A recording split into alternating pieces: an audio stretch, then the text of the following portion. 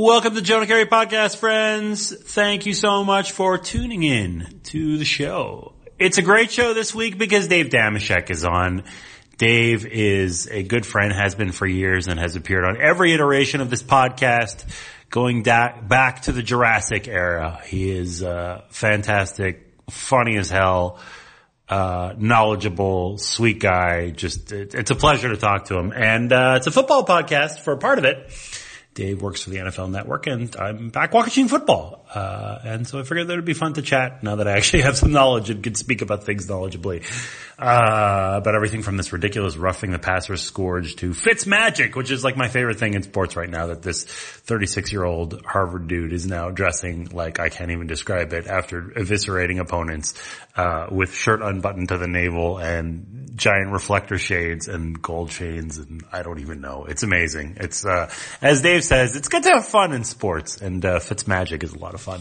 So, and this podcast is a lot of fun. There's also talk of hockey since I moved back to Canada. I'm trying to figure out how to reacclimate myself as a hockey fan, especially since my hometown team absolutely stinks and will for the next several decades. And also like a 15, 20-minute conversation about fruit, which is exactly what you get with the Dameshek experience. We get into it. What's going to be the fruit of the year? How are we feeling about different fruits this year? This is very important stuff. This is key content. You need to get on this. You need to be subscribing to the Jonah Keri podcast to get the latest hot takes on the best fruits, obviously. So, seriously though, pleasure to talk to Dave. Always a lot of fun. I think you'll enjoy it too. And I'm very excited. His, longtime podcast, which went away for 7 years, is back. Daves of Thunder. That's Dave Dameshek and Dave Feeney. Go subscribe to that. Check out the Dameshek football program on NFL Network. And heck, just Google Dave Dameshek and see what the hell he's up to. He's so great. Really talented. Really, really great. And yeah, quick programming notes. I wrote a fun piece this week at CBS Sports about pinch runners. I am all in on pinch runners. Give me more Terrence Gore. I want designated pinch runners. I want guys who do nothing but pinch run. I think that teams have gone crazy with these 97-man bullpens. I would love to see teams focus more on things like pinch running and trying to steal runs late in games. Kudos to the Cubs for picking up Gore, but I think there's more to be done, and I hope that it happens in the future. And I hope that if rosters ever do expand, it's not just to add another damn relief pitcher, because enough of this already. There's no Matt Stairses anymore. There's no pinch runners anymore. I am a curmudgeon, I guess. I miss it. I miss having benches. I miss having strategy. I miss all that stuff where it was more than just a backup catcher and some other dude who can play 6 positions but isn't good at any of them. It'd be nice to see all that. And also, I will have a piece coming out this week at sportsnet.ca. You can check me out on TV, on Sportsnet here in Canada. And of course on CBS HQ, go to cbssports.com, and at the bottom of the page you'll find HQ, and you can click on that and check out baseball commentary from me and football commentary from Will Brinson and Pete Prisco and basketball and college football and all that good stuff. It's a lot of fun. You can also check it out on the CBS Sports app if you've got like Roku or Apple TV or whatever. Any OTT device will do it. It's really worth it. A lot of fun. 24-hour news and analysis at CBS Sports HQ. And also fun is this week's edition of the Jonah Keri podcast. It is with my good friend Dave Dameshek, and I sure hope you enjoy it.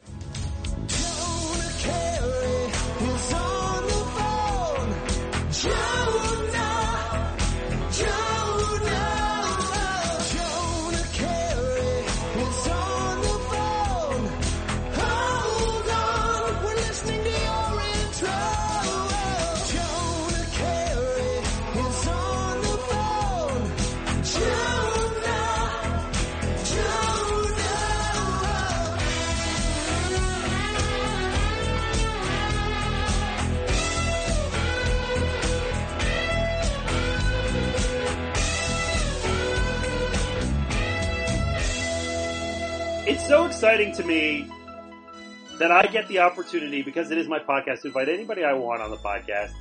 And I've had some illustrious guests over the years, but there's nobody more illustrious, and there's nobody more fun, and there's nobody more OG to the Jonah Keri podcast in its 75,000 iterations than my good friend, the maestro of the NFL Network, the man who has his own face in the cafeteria of the NFL Network to indicate his love for soup. The man who is an empath, a gentleman, a funny man, a vaudevillian, a renaissance man, the man of men, David Dameshek. How are you, sir? Oh my goodness, what a ridiculous, completely unreasonable list you just read off there. You know, maybe a third of those things are true. I appreciate it nevertheless.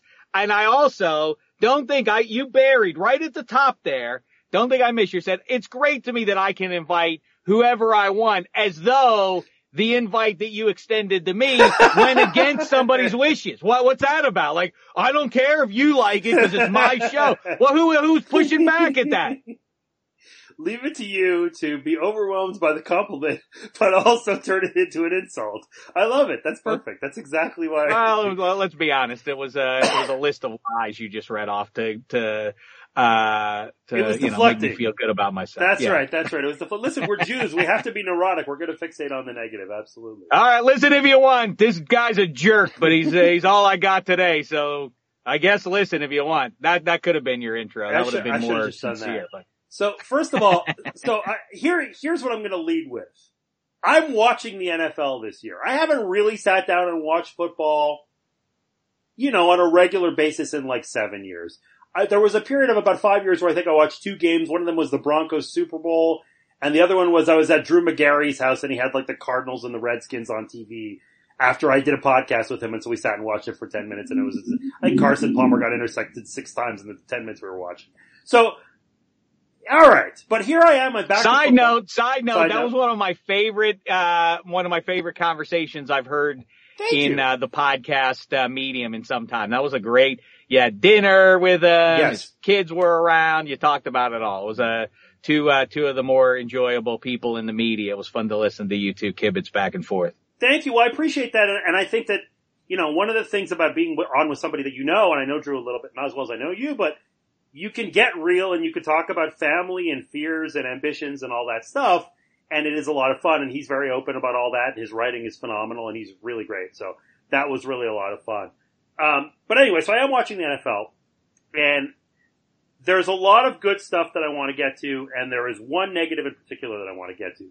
The first good thing that I want to get to is I spent time watching the Steelers and Chiefs this week. Unfortunately, it didn't go the way of your team, but it was a wildly entertaining game. And before we get to the fact that the Chiefs might be the most fun football team, I don't know, ever, maybe the Rams of the late 90s could compare, let's talk about the fact that if God exists, there is no question that God made it his mission to put on this earth a very talented football player for the Pittsburgh Steelers whose name is Juju. This was specifically intelligent design geared towards you, that you can have this electric talent who has a really fun personality, whose name is literally Juju. It's the best Juju. The best. Happy high holidays. Good yontif, Juju. They went from having no Jews to 2 Jews on the team. It is so exciting, and I love it, and that's a lot of fun. But I know it's a big make good for because when people said go Juju, like when I was growing up, they meant that in a very different way than the Steelers fans mean it towards Smith-Schuster. But yes, it's absolutely true. So let's talk about the Kansas City Chiefs, who have to be one of the most engaging stories of the season. And I can remember I think I was talking to Brinson about this. We were talking about who might be Super Bowl teams this year, and he brought up the Eagles again. He brought up the Pats. And he brought up the Chiefs, and I can remember saying to him, the Chiefs have a great offense. They play no defense at all. They can't win. There's no way. And it might be that it's irrelevant. They actually could just outscore everybody, and it doesn't matter. I mean, Roethlisberger, Jesse James went for $138. It's not like the Chiefs aren't going to take their lumps, but they're going to score every time they touch the ball. I mean, I really am trying to think. Are they better offensively than any of these Brady teams? Do we have to go 99 Rams to really stack them up? It's 2 weeks, but man, oh man, this is some fun stuff. People, when they do, usually when there's another person or when a guy sounds like himself, but he's saying things you never hear, they always say is this the evil twin of Jonah Keri? Nay, this is the better version of Jonah Keri. Talking about NFL football. Look at this. This is the best. Yeah, it's, there are guys in the NFL. Obviously, if you're one of the 32 human beings tabbed to play quarterback in the NFL, it goes without saying that you're going to have a plus arm. And there are guys within those ranks that really have that kind of like, rifle attached to their right shoulder. Yeah. And Joe Flacco comes to mind, and Cam Newton comes to mind, Stafford, Roethlisberger. These guys can sling it. But only Aaron Rodgers compares, from what I've seen in the last 20 years or so, and maybe ever. I don't think I've ever seen anybody who has such an easy release. And that's everything. And you think, like, how much can, you're more of a math guy than I am by a lot, but I mean, that 0.2 seconds that you get from the time that most quarterbacks, from Joe Flacco to pick or Russell Wilson or anybody else, to get that ball up to their ear and release it, versus that easy flick, like all of a sudden, like the ball just sort of like flies out of their body almost. They make a decision and the ball's out and it's on a rope and it's effortless and it's stunning to look at. You can see, I always say, back when the Steelers played the Packers in Super Bowl 45, I've talked to a lot of Steelers who said this, and I confirmed this with those guys, the guys who were out there who had never seen Rodgers until that night. And you could see on their faces that when he would throw the ball by them, they would get a bead on the ball, like, I'm going to pick this ball off or I'm going to knock this ball down. And it was one of those like, whoa, the ball got by me. How did it get by me that fast? What happened there? They've never seen that kind of quality. The ball moves faster. It zips even more than they're used to seeing. And that's the case with Patrick Mahomes, which is maybe overly specific, but you put him with Andy Reid, and in a world that is filled with alleged quarterback gurus and offensive wizards and QB whisperers and all that, Andy Reid is the real deal with that. Some guys thrive because they get into the right situation with the right quarterback in the right season, and then they ride that as an offensive coordinator or head coach for the next decade. In Andy Reid's case, go back through his 20 years or whatever it is in the league, or about 20 years. Every QB who he works with succeeds, whether it's Donovan McNabb or AJ Feely. I mean, he made Alex Smith. Alex Smith, yes, was doing well in San Francisco because that's what he was with Jim Harbaugh for a little while there. But Alex Smith was at his best with Andy Reid, and so it shouldn't be a complete stunner unless you're people who are our age or older. I bet if you're 20, this isn't a stunner to see a rookie or a second year guy come into the league and take it over. But a lot of us still, whether we accept it or not, we still have it knocking around in the back of our head. Wait, isn't a quarterback supposed to sit for like 3 or 5 years before? Wait, how can he do this? He's just a rookie. This is 21st century football. These guys are so trained up. They're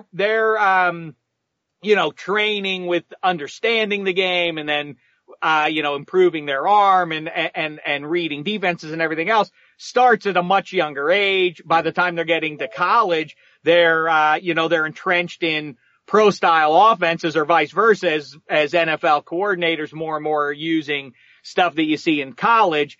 Either way, these guys are taking it over. But, to your point, Patrick Mahomes, I mean, who would you have over the last 3 years before him? Jimmy Garoppolo, Sam Darnold, there's some talented youngsters out there, but Mahomes right now, seems like the most, raw talent of anybody out there. That arm is, I mean, like I say, even in the NFL, that arm talent is rare.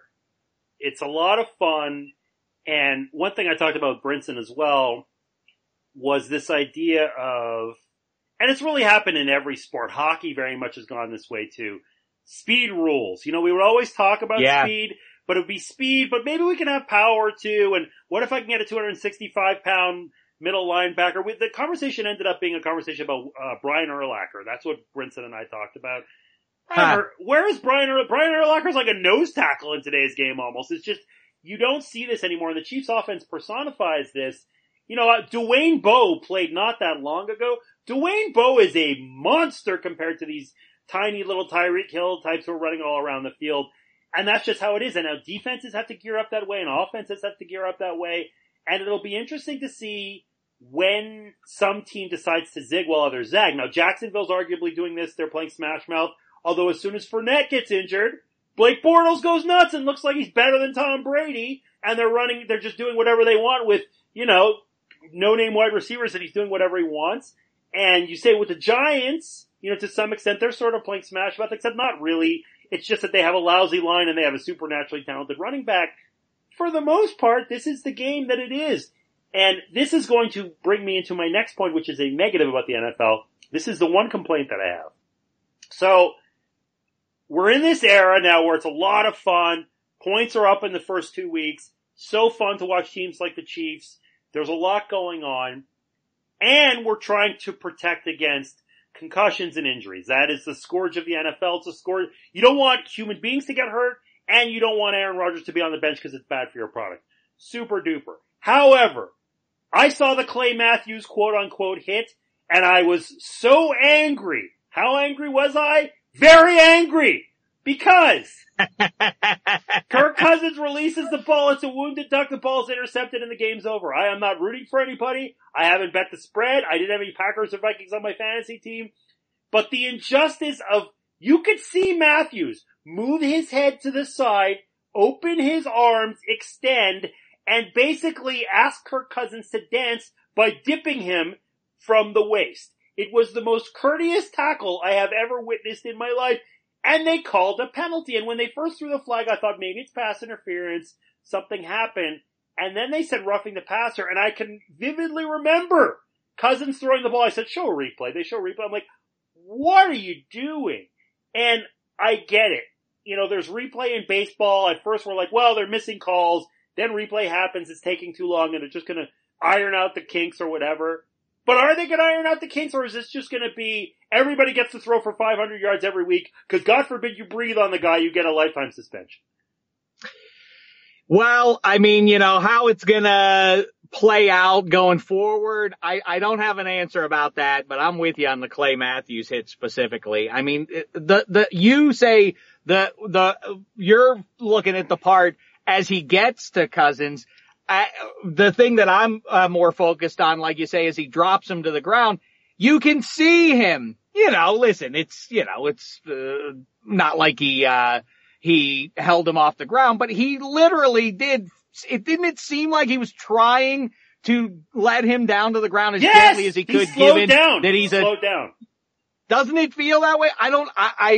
What are you supposed to do? I really don't know. And everybody makes the same crack every time about, put a dress on him or whatever. Like, really, what are you supposed to do? Yeah. And what makes it even crazier is that we're now in a time where half the QBs in the league, one of their chief virtues is that they can run around. Now you're adding that to the mix too, because now you have to slow down as the quarterback is running with the ball over the line of scrimmage. Like, how hard do I go at him here? Cause these are superhuman, these people have superhuman physical attributes, but they can't, they don't have, they don't have a pause button on themselves. Once their momentum gets going in a direction, they can't suddenly stop that from a collision from happening. And in the meantime, as they get to a guy, the QB's head could lower by 5 inches, and that's enough for him to be a villain and thrown from the game because he delivered a headshot. And of course, we've now long since understood, since Tom Brady was put out by Bernard Pollard in the first game of the season, whatever that was, 9 years or so ago. You don't go at their knees either. So Clay Matthews did everything right. He didn't hit him in the head, didn't hit him in the knees, hit him right in the middle, didn't throw his weight onto him. What was wrong with that? And the league is now saying that, we're going to use that as a teaching example of what you're not supposed to do. Oh my God! Show that you're not supposed to do. I don't know what you show. I really don't know. I don't know. I don't have an answer to it because while I'm with you 100%, and most human beings are until it impacts your team, and I don't hold that against you in the moment that you're emotional about your team, and when a call goes against you, you get fired up. But generally speaking, everybody understands you don't want human beings having severe head trauma for your pleasure. That's some percentage of the population probably likes that. But anyway, you get that, but I guess, if you think about it in these terms, in the last 5 years, has there been progress made? I guess so. Are guys, some teams do you see guys tackling a little bit better than they did 5 years ago? Are you seeing as many of those brutal over the middle collisions head to head? I guess it's going down, and I guess that's what you point to, but in the meantime, this is an unpleasant, time on that level to be a fan, because the scoring is so, a pinball machine fun and everything. But that wild card of like, wait, are they going to screw this one up every time you see guys get hit hard is a distraction from the game. And it's it obviously detracts from the game. But yeah, bottom line is I just, spun my wheels there for 5 minutes for you to say I agree, and I don't know what the fix is to it. Well, and just to double down on your point about superhuman athletes, so I'm back in. I'm watching this sport, okay, and I like watching Von Miller as much as I like watching Antonio Brown. Antonio Brown gets to be a superhuman athlete. He's allowed to do whatever he wants. He can catch the ball. He can run with the ball. Von Miller cannot. That is crazy. What? I will go even further, Mr. Dameshek. I will say that if this trend continues, and I don't know, we're in the early stages, and maybe this will get ironed out. But if this continues for 4 or 5 or 6 years, kids who are playing Pee Wee football are going to be like, I'm not going to play corner, or maybe a better example is I'm not going to play linebacker. I'm going to be a tight end or a bulky wide receiver, because what is the point? I am a villain according to the eyes of football. I'm supposed to lay the wood. No. And everybody will go play offense. And I think the talent of defensive players could actually go down. People will be disincentivized to want to play defense because you won't know what you're doing. When one is confused in one's existence, that is a hard existence to live, whether you're an accountant or a DN. So I think that you could actually go to extremes here and say, this could be deleterious to the sport as a whole, not just the aesthetics of it. Boy, Keri getting heavy. Yeah. No, I hear you, but my counter to that, the broad counter to that is that kids aren't going to play Pee Wee football at all. The more and more people learn, the more and more parents learn about how damaging it can be, the less people are going to be allowed to play football. I think that's the real motivation to fix this now, is for the next generation. And, it's funny you say that about changing positions, because one of the guys I work with, Daniel Jeremiah, he's now, I think our mutual friend, Matt Money Smith, calling the Los Angeles Chargers games. He's now the analyst on there with him, and he's a scout. And he said, 6-7 years ago, he started advising guys who would have been running backs in a previous generation to instead play defensive back, because there's more money to be made as a cover corner, because as the game starts to throw the ball around more and more, the more valuable a cover corner is. And instead of taking the physical beating that a running back, takes, and in what was skewing towards a diminished role for those guys and the amount of money you would make, that the so-called shutdown corner, the value of that guy was going through the roof. So I guess there's an ebb and a flow to it. Some years it feels like the offense is winning. This feels like a pretty steady run for the offensive teams in the league. And where we are right now is, you're right, is with although, in 2 weeks, I was just about to say that in the 21st century, Belichick, as usual, kind of leads the way with the right philosophy. Even when you looked at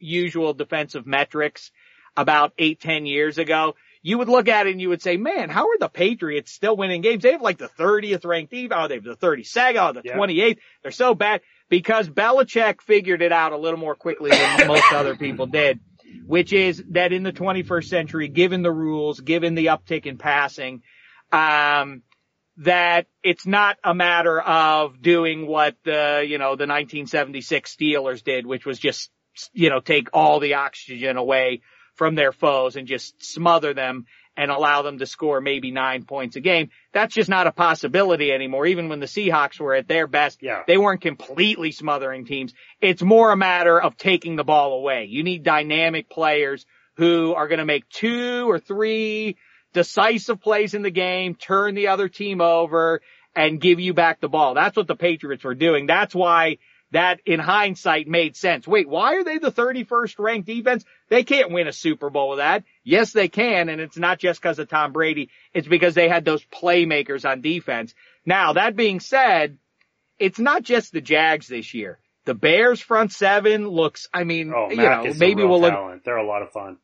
That was crazy. Yeah. And by the way, to your point about Von Miller versus Antonio Brown, that is fun to watch, I think. It's, if you have Russell Wilson, which I did, playing on my fantasy team, it wasn't much fun. Yeah. But outside of that, when you see that kind of pass rush unleashed, you think about the 85 Bears. Yeah. And how they would get after it. But, this year though, there are Clowney and Watt haven't gotten rolling yet, but you expect that'll happen. How about Watt's brother? Yeah, exactly. He's looked great in a season that's Aaron so far Donald, been there's a lot of frustrating. great linemen right now. Yeah.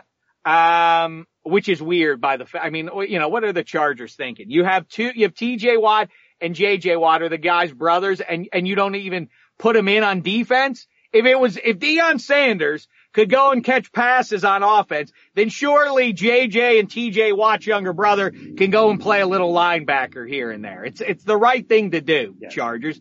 Expand your minds.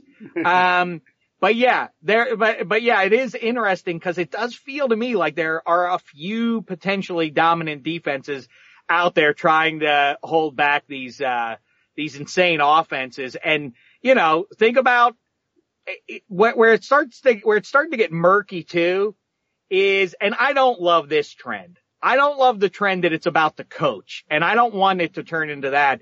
But Doug Peterson is the reason the Eagles won the Super Bowl along with their pass rush more than Nick Foles was, Yeah. And I feel like if you have a clever guy who knows how to X and O, yes, I'm not trying to marginalize that and take away the merit in the guy who figures that out. But I'm a little uncomfortable if it skews that way. Who's got the genius OC, and that's the team that's going to go deep into the playoffs. And I say that primarily because I'm a Steelers fan, and so far raw talent doesn't seem to be the reason. It doesn't seem to be enough to just win games. In fact, all it does is frustrate me and fear that the Steelers stars are about to get Thanos by their own hand. He's not going to snap his fingers. They're snapping their fingers. They're trying to get out of Pittsburgh. They're fading away like Fury. McFly, like Marty McFly's siblings in the photograph. I know. You get it. All right. Listen, Thanos and Marty McFly, that's a strong one. No, and to your point, the Nick Saban, Mike Krzyzewski, let's all deify these dudes and to the point that the media will defer to them or whatever. I don't want to see that. I don't want Doug It's Peterson no fun, right? It's not fun. It's about players. Why that's more fun, it's a fairly obvious reason if you think about it, is I went to Indiana University while Bob Knight was there. And in hindsight, I have some different opinions on, the genuflection that he got. But at the time, it was a lot of fun to be around. And again, I feel maybe a little bit guilty about supporting somebody who was baldly a bully using his position of power to hurt other people. But anyway, now let's not get, I don't want to get up on Mount Pius about, Coach Knight right now. But anyway, the reason that works in the college environment is because the kids are transitioning. They're there for 1 to 4 years if you're lucky, but as a fan, you want to identify with more than just the uniform, and the coach is always there. And if you're a Duke fan, you love Coach K, and if you're a Hoosier fan of a certain age, you love Bob Knight and so on. And Nick Saban, obviously an all-time legend down there, and so it goes. But in the NFL, it feels like you don't want, or any other pro league, you want the stars to be the stars of the league. You don't want it to hinge on this coach. I for some reason, I find that unsatisfying, as I say. So your friend Mr. Jeremiah brought up a good point. I want to circle back to this, and we have such a good launching point because you are a Pittsburgh Steelers fan. So we're talking about running backs and the fungibility of running backs. Saquon Barkley gets drafted number 2. Saquon Barkley's a wildly entertaining player, charismatic, good looking. He's probably going to have 20,000 combined yards in his career. Fantastic. And people are like, how could you take this guy? You're so stupid. 20,000 yards? That sucks. We would have never said that about Eric Dickerson or Barry Sanders or whatever. But because the game is the way that it is, it's a pass-heavy game. And now it's Jonah Keri, who turns 44 the day after this podcast airs. And yes, well, I don't know why I'm throwing that in. But anyway, he could be as good a running back as Le'Veon Bell, because why not? We have a good O-line, and who cares? We're going to put this guy in. We like his upright running style and the fact that he runs the 40 in 32 minutes. No problem. He's just as good. And I'm wondering, are we going too far with this fungibility thing? I'm watching James Conner. He looks really good. Maybe the Steelers truly don't need Le'Veon Bell. Maybe no running back should get a real contract after his rookie contract because there's miles on his odometer and because there's 30 more dudes lining up. Or maybe we're going too far. Come on, man. Saquon Barkley's a superstar and pay the guy. Where do you stand on all this, particularly as a Steelers guy with a front row seat to all this that's going on?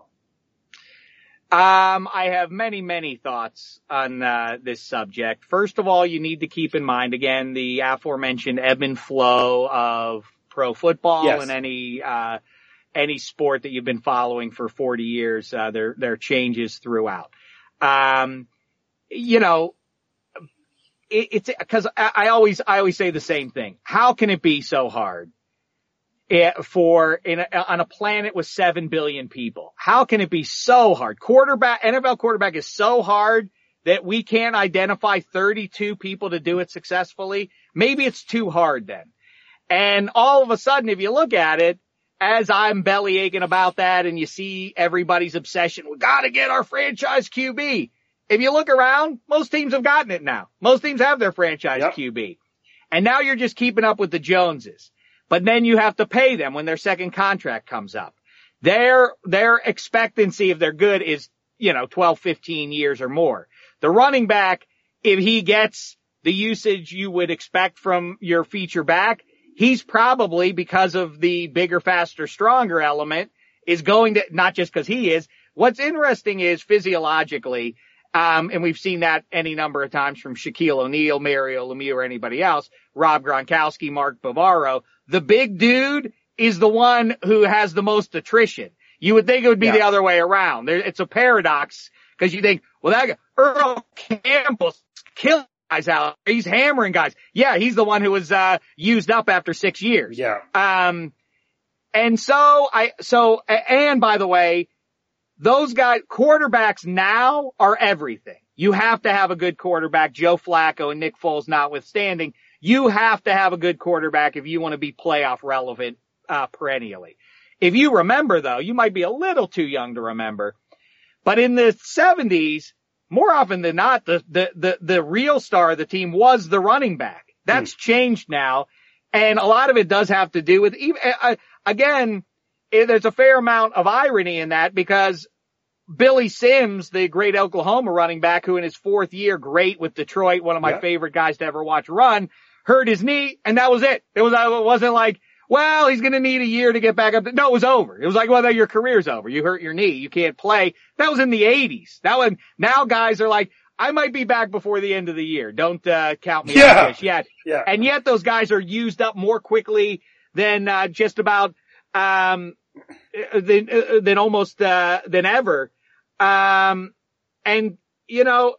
to your point, I get what you're saying about James Conner. That's a product of the Steelers having a good offensive line. Correct. That's the wrinkle.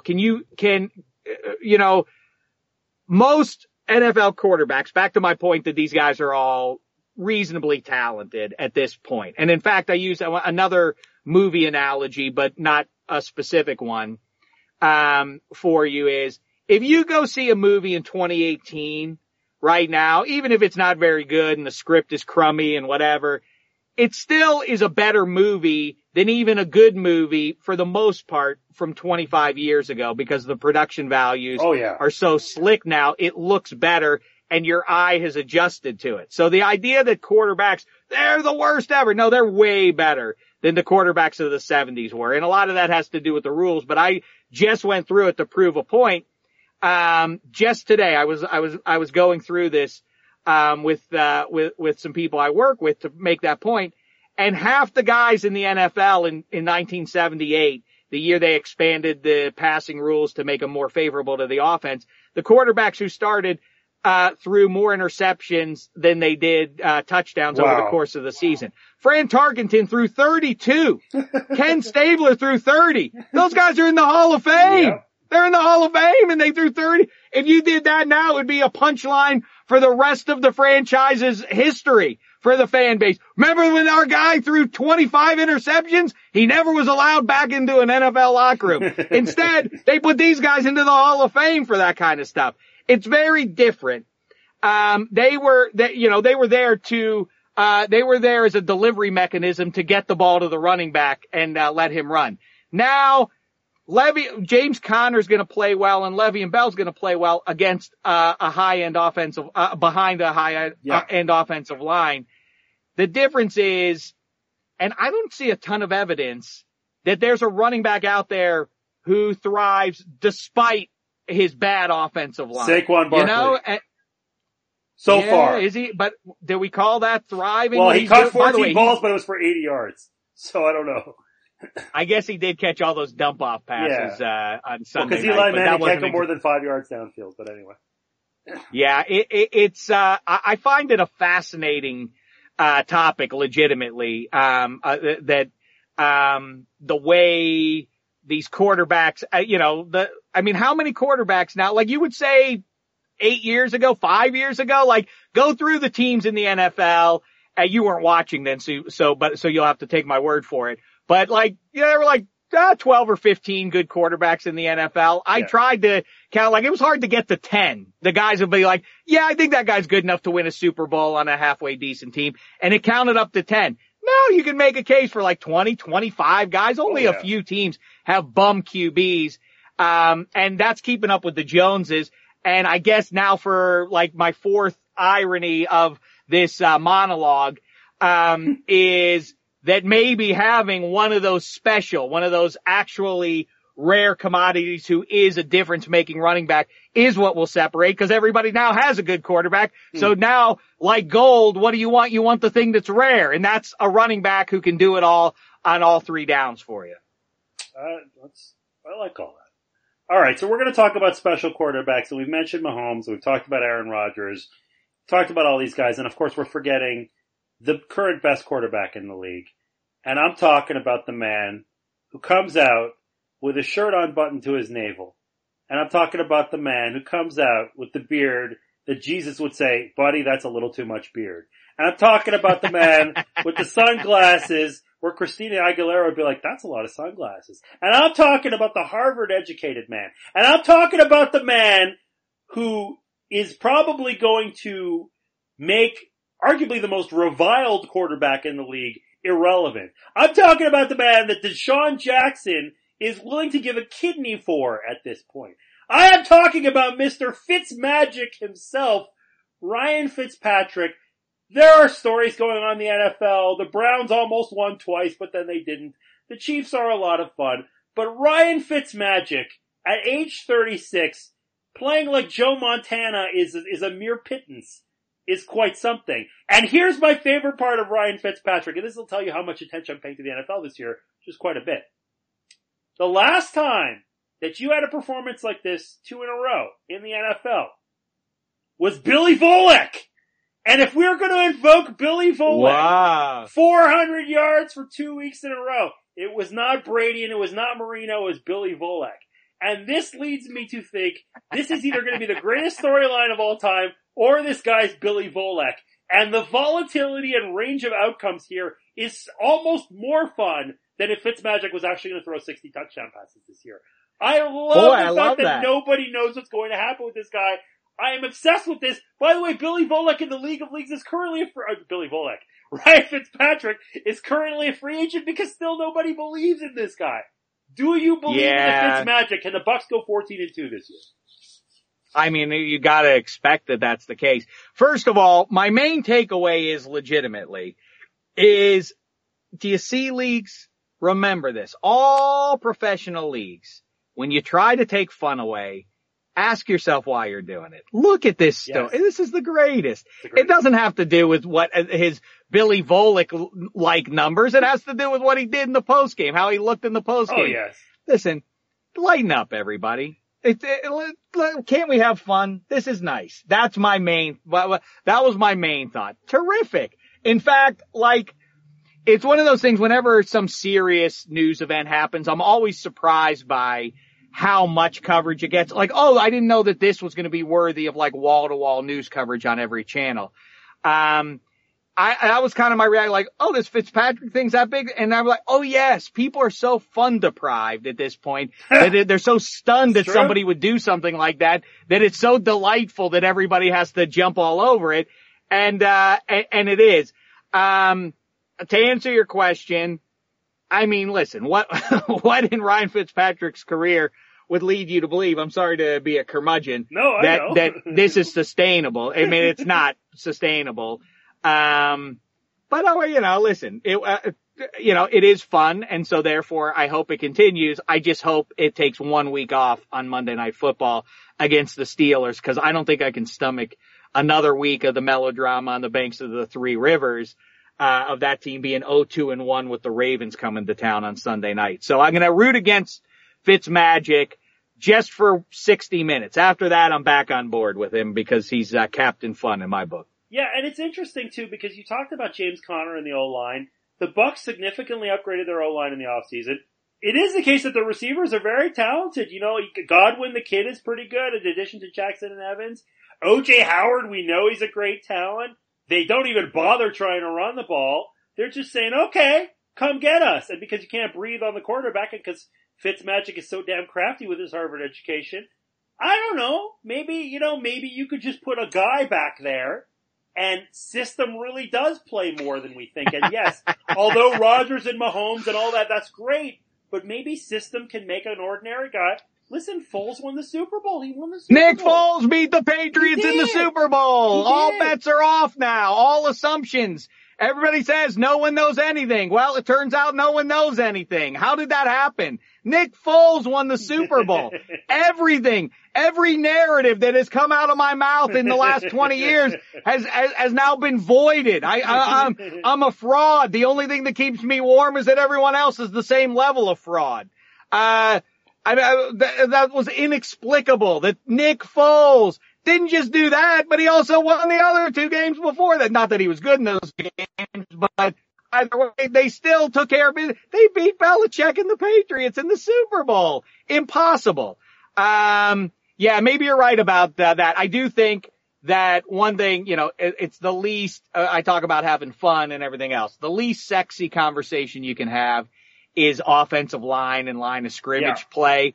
But as it turns out, if you really try to cobble together a list, and I've talked with our mutual pal Brinson about this, I've talked to a number of guys in the league about this, that everybody, oh, you gotta have that, like everybody, you want a bona fide number 1 receiver, everybody talk, oh, gotta have that running back, that every down back. People always are using hyperbolic phrasing about what you gotta have, But as it turns out, one of the few things that you actually have to have if you look at the teams that have gotten 2 and 1 Super Bowls over the last 15 years is you need depth and quality on both of the sides of the line of scrimmage, with very few exceptions.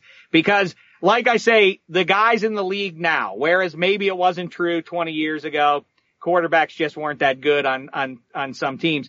Now most teams have a decent guy back there.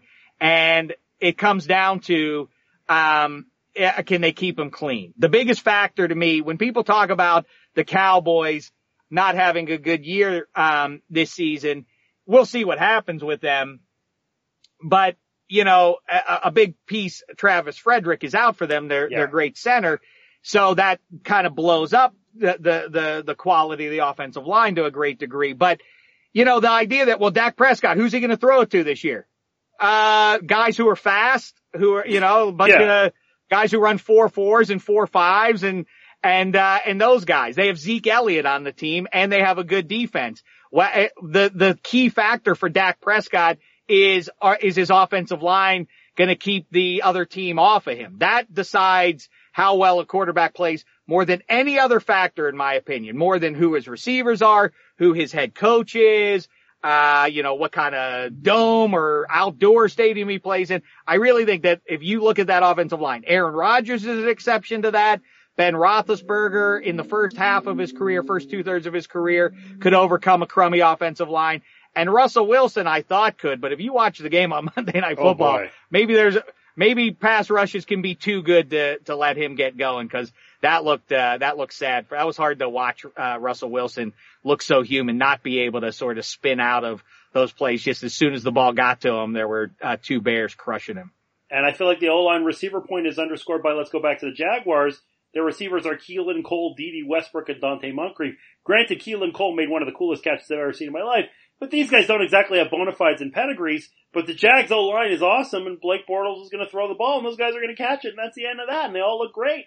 They look like Rice and Taylor and whoever. I don't know, Brian Brennan. Yep. Pick another 80s receiver. I ran out of guys. We're going deep. There you go. We're going Browns third receivers in 1985. Okay, so that's a pretty good summation where we're at with football. I like all this. I want to save room in every Dameshek podcast for some other stuff. And I want to talk fruit with you. So here's the thing. So for people who've never listened to you on this podcast or have not heard your podcast before, you're a big believer in fruit. You get behind it. Narratives are built. Sides are taken. Rivalries are fashioned. Now I should point out, that my wife Amy is not a fruit aficionado. She has a very narrow fruit stream. She likes cantaloupe. She likes apples. There's not much else. Now, when you are in Canada, and I moved back to Canada after 20 years away, you're not going to get the same produce that you do, let's say, in California. You're just not. You can import it, but it's on a truck for a while. I get it. I understand that. But there's still a lot to be done, and the hyper-local trend has arrived here too, and you get to August or early September, and like the regional peach trend, if you're in South Carolina, heck, I lived in Colorado. Those Palisade peaches are some of the best things that I've ever had. So now I have a whole different perspective on fruit, which is that it's a more precious commodity. It is more limited. I live with somebody who sees the limitations of fruit. I need you to build it up for me from where you live in sunny Southern California, and remind me of the virtues of having the panoply of fruit, and tell me what's up and coming. Tell me what I'm missing in the frozen tundra up here that maybe I need to travel for to get. Well, I guess this is sort of good news then for you, because the bad news for society is, and maybe as the whereas the Emmys were handed out the other night, yes, and the Oscars get handed out, for the movies, and I hand out my awards for everything else at the end of every calendar year, and the granddaddy of them all has been Fruit of the Year, and as a result, I've really, to your point about the quality of fruit for 12 months, when I was growing up, you couldn't get a good watermelon but 3 months a year. Yes. Maybe. Mm-hmm. Now you can get a nice watermelon 10 months a year. But I think I celebrated that, and given my powerful voice, I think the word spread a little too far, and it reached Big Peach, and pineapples have stayed nice, but there have been certain fruits out there that I was really, really, celebrating, and I feel frankly like peach has stopped working out as much, and, has gotten a little doughy, and thinks that because it's won 2 Shecky Awards, the white peach, I'm looking at you specifically, you've won a couple of Shecky Awards over the last 6-7 years, and not just last year, but now into 2018, you just haven't shown up. And it's not my way to do this. I try to be a fair-minded, objective referee with all these categories, but I rarely do this, but I felt a message needed to be delivered sternly and strongly to all the fruits out there. I announced on Adam Carolla's show 2 weeks ago, and we were barely at Labor Day.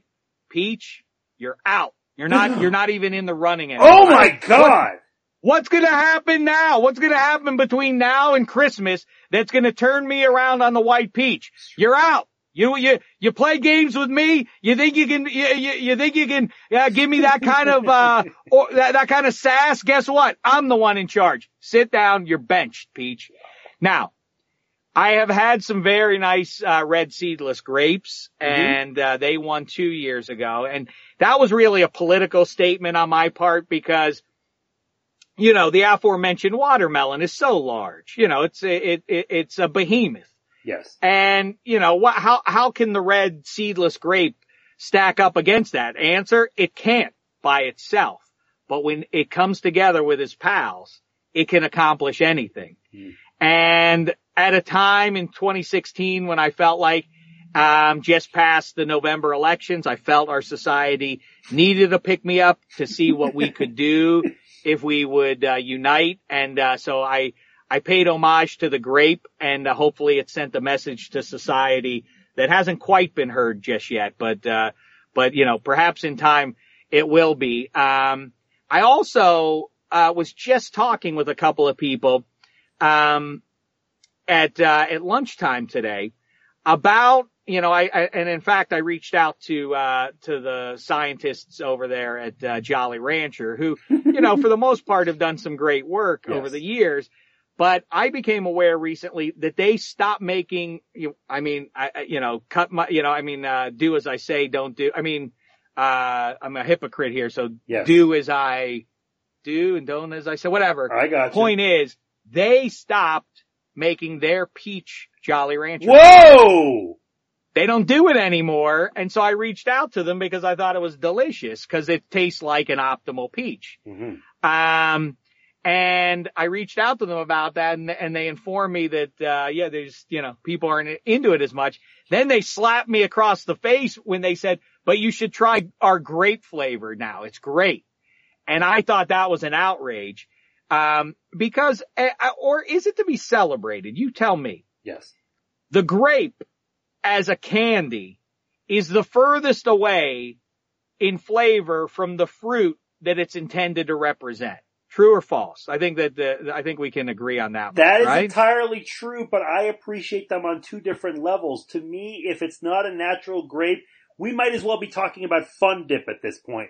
Let's go as far away from nature as possible and just appreciate the fact that somebody created a really good synthetic flavor, but also that a really nice green or red seedless grape can taste delicious. Those two things. True, but yes. But what's fascinating about that scientist who cooked up that grape flavor. Yes.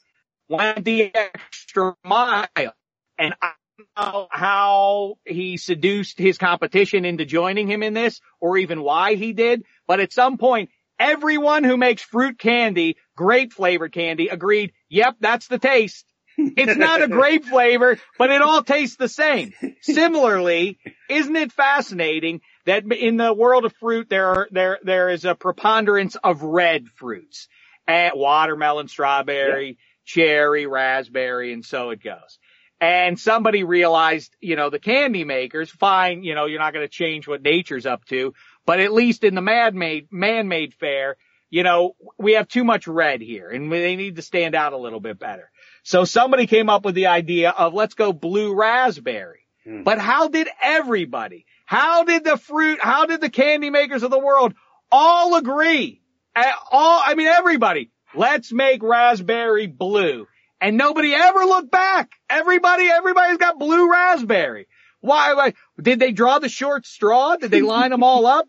What happened? Isn't that, I remain slack-jawed about that. How did it happen? How did these things go down? Did they just all the candy makers, Willy Wonka and Nestle and whoever else, they all just put their heads together like, I'll do it if you do it, I think, again, back to my point of 5 minutes ago, it shows you what unity can achieve, Well, first of all, when it comes to grape and why there was unanimity on this thing, this is obviously the Homer Simpson effect. He was once talking about fruit, and he said, purple's a fruit, and that's it. Grape is just purple. Purple has become a fruit, and that's the end of that. So yeah, I'm totally, this all tracks, this all makes sense to me. And furthermore, I'll say this, Mr. Dameshek, at a time when the Oscars and the Emmys and politics and all these places are pushing for diversity, and it's been such an uphill battle. Here you are taking a stand and saying, white peach, no! We will not have homogeneity on one side of the fruit racial equation. We will expand our horizons and make it a true meritocracy, irrespective of your skin color. I salute you for that. Boy, that's nice of you to get it. You know, a lot of people don't get it, but you do. I will say, but you know what's funny too is about the flavor thing with Jolly Rancher. They tweeted at me recently too because I was belly aching again about the lack of peach in the lineup, and I said, now, I mean, I still green apple is your runaway champion of Jolly Rancher flavors, good, yes. Until you bring back the peach one. And I said, but it's sad because you're depriving the green apple of the competition needed to really become a true iconic legend for all of time. I drew the analogy for them that, it's, the green apple is Frazier to Peach is Ali. I don't know that they really, knew what I was saying there, but anyway, I think you do. And we need to bring Peach back because cherry, delicious, but it's more utilitarian. It's a steady Eddie in your Jolly Rancher lineup, but is it enough to really take down? I guess we saw the Eagles beat the Patriots, and so I guess cherry has a shot at the green apple. Watermelon Jolly Rancher is the Nick Foles of Jolly Ranchers. Something like that, yeah, right, something like that. But either way, about the real green apple, in a world that has, I'm baffled by when I see people eating an actual green apple. Yes. I feel like in a world that has red apples, that if you're eating a green one, you have self-esteem issues, that you feel you're not worthy of a better apple. Who chooses the green one when the red's sitting there? So That's I will weird. tell you. I agree with you, the red apple, particularly, Honeycrisp apples. Honeycrisp apples are pretty elite, tough to beat. Yeah. I've now had Quebec Honeycrisp apples. I've now had California. Doesn't matter where they come from. They're all great. But what I was going to say was, it becomes sort of like the fun dip versus real grapes thing, where it's a context issue. So one thing that my parents used to do when I was growing up, they loved to eat green apples. But you know what they did? They would cut little slices of green apple, and then they would take Cracker Barrel aged cheddar, and they would eat it together. And it wasn't that the green apple was better than the red apple. It was that the tartness of the green apple complemented another flavor. This to me is like Triscuits versus Wheat Thins. I think Triscuits are vile. They're like, I don't even know, they're sawdust. But so many people like Triscuits. Why do they like Triscuits? Because it is a good delivery system for other things, arguably a better delivery system than Wheat Thins, which objectively obviously tastes better than Triscuits. But people are hitching their wagon to Triscuits based on, well, I can have brie or I can put jam. All those things are true, so I have come to respect the Triscuit point of view, even though it tastes like ass. I get it. So I think that from that standpoint, it's about the versatility of the product. You can't have watermelon with cheese. That's gross. There's a lot of fruit that you can't do that with. But with the green apple in particular, having witnessed that at a young age as formative years, I understand where that's going for. So if you just have the apple and you're standing on the street and eating a piece of fruit, you gotta go Honeycrisp. But if you're sitting down and you got your spread and you got people over and you're watching Downton Abbey or whatever it is that people do when they're eating green apples, then I guess I can understand from that point of view. I think in my old age, I'm just becoming more accepting of people's range of tastes and more willing to understand that it might not be for me, but I get where you're coming from. Yeah, I mean, I like the spirit of that, but of course, in my gut that I can't sign off on that. That would be lying to myself. I do have to hold other people to my high standards. And, as far as that goes, yeah, I'm conflicted. I hear you. That feels like a lobbyist though somehow got Triscuit positioned but then again, we celebrate like that guy's a good fit for that offense. Yeah. Like I don't think he would do it. So I admire that, but I also believe I'm also a pedigree snob. And I also believe in celebrating, the people who deserve it, not the hangers on. And as a result, it's the same thing for me.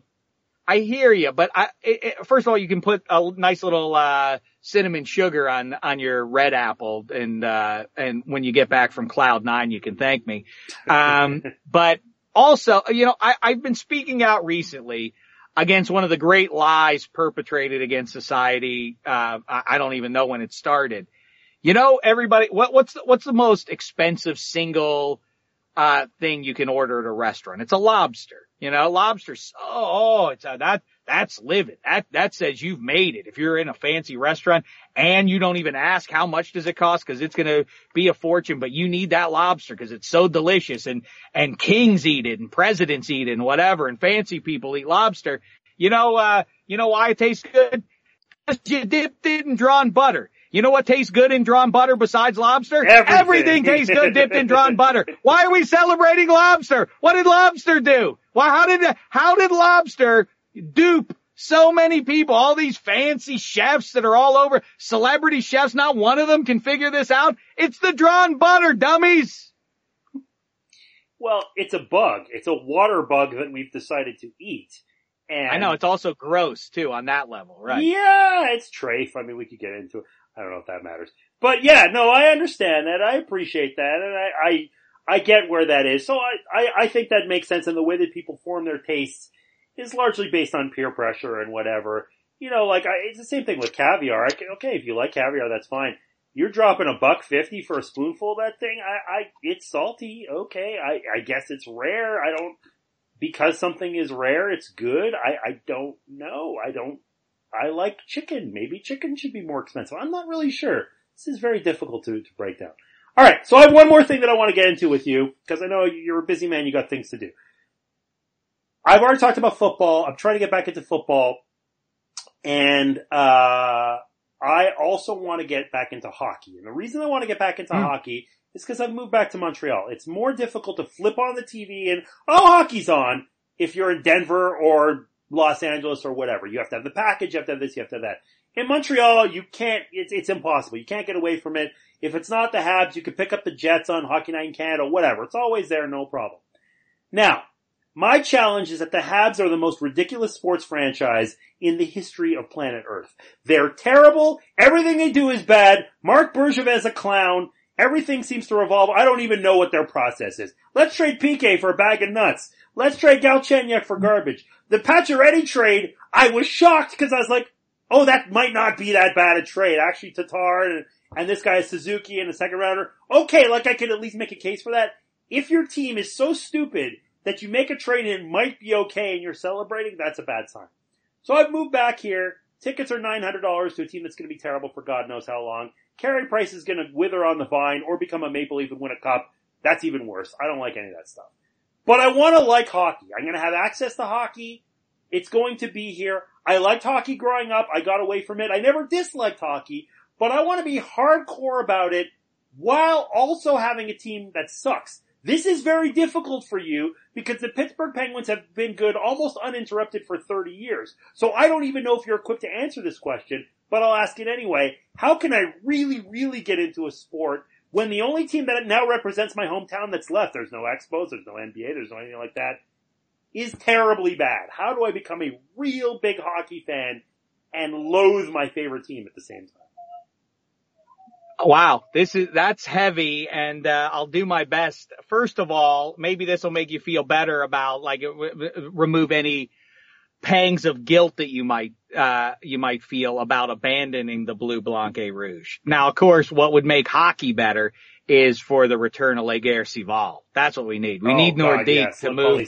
Get out of Phoenix already. What's with this stupidity? Orange County has a hockey team. What are the Ducks? Just put them up in Quebec, give them back their those gorgeous Blues, and let's reignite that glorious rivalry. And I bet you, no matter what the Habs record is, you'll embrace them again. But also, before you do, keep in mind this. We just as older curmudgeons accuse youngsters of recency bias and not caring about things that happened before they lived and everything. So too are those curmudgeons guilty of lionizing the past and not being sincere or not being honest with themselves about it. The 60 Celtics, being held, when people invoke that, I know you're a fraud when you're talking NBA. You say, don't forget about Bill Russell Celtics. Hey man, I think there were 2.5 other teams in the league when they won those titles. The outside of, Wilt Chamberlain and Bill Russell, the third tallest guy in the league was, 5'11". Yes.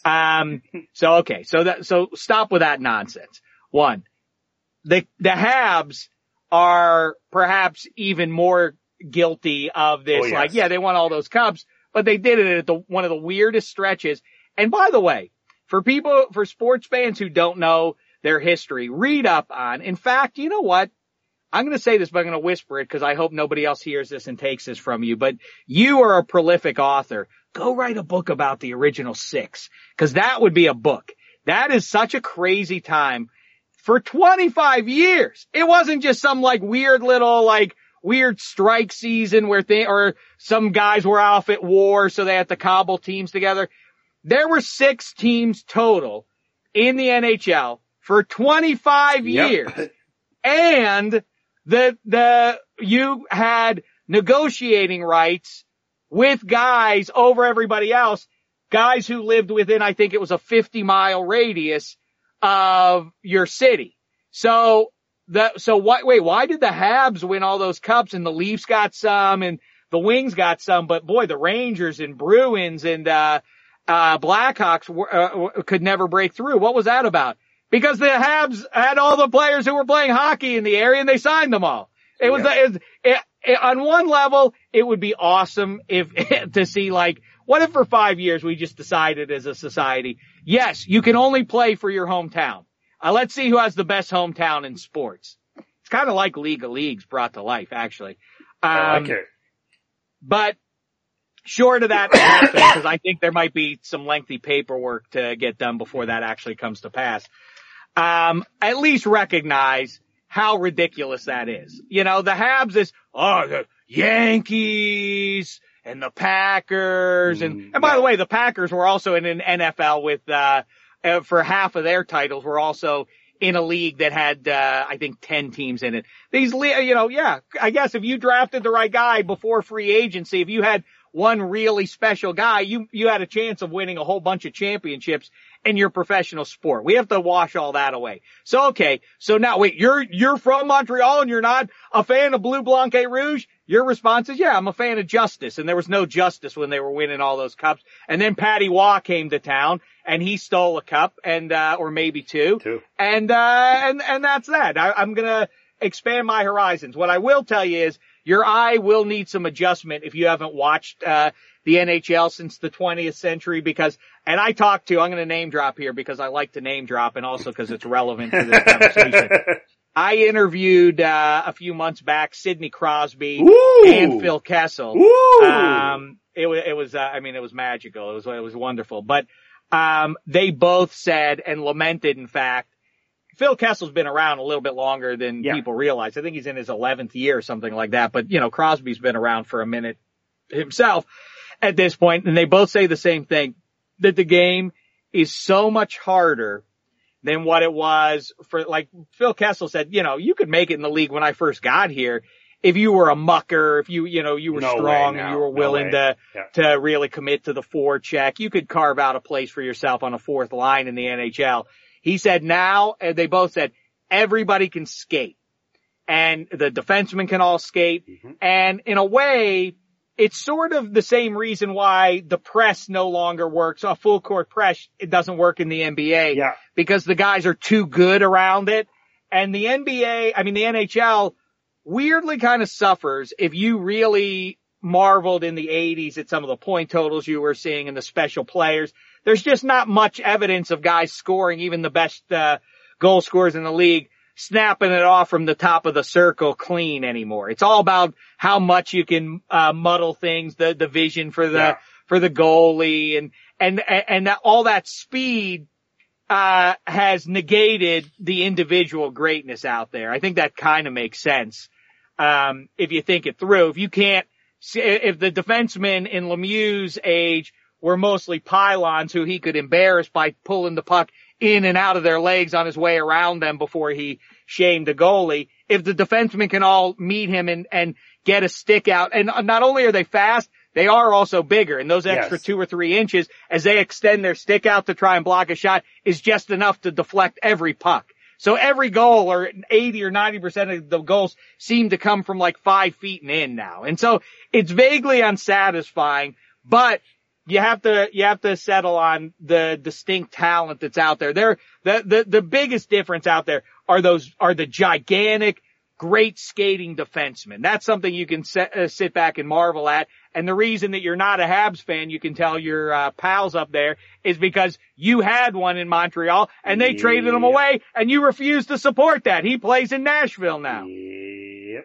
Connor McDavid, by the way, is, I think, the most talented hockey player ever lived. I'm not saying the best, I'm not saying the most productive, but that big and that fast, it's extraordinary. And so there has been evolution. That's the other thing. You're absolutely right. And it's funny that, 25 years or so-ish, 25, even 30 years ago when they were both really, humming in their respective primes, you had Gretzky and Lemieux, Oilers and Penguins, and the 2 best guys in the sport now are McDavid and Crosby, Oiler and, Penguin. So it's, neat how that's worked out. And that being said, Ovechkin, people, what about Alex Ovechkin? It's gross that he finally got over the hump. That was a nice, thing to lord over him, and it makes me concerned. A real rival, fine, I'll hate you, but like I hate the Flyers. But it was nice to have when people say like, oh, are you scared of the Cat? No, I laugh at them. They're funny to me. They amuse me.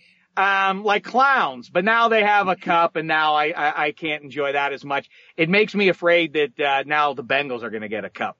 That are going to get a Lombardi. If that happens, then what? Then I have nothing to laugh at and condescend about. Well, and it feels like, and we can end on this, but it feels like we're in that era, right? The Cubs won, the Astros won, the Eagles won, the Capitals won.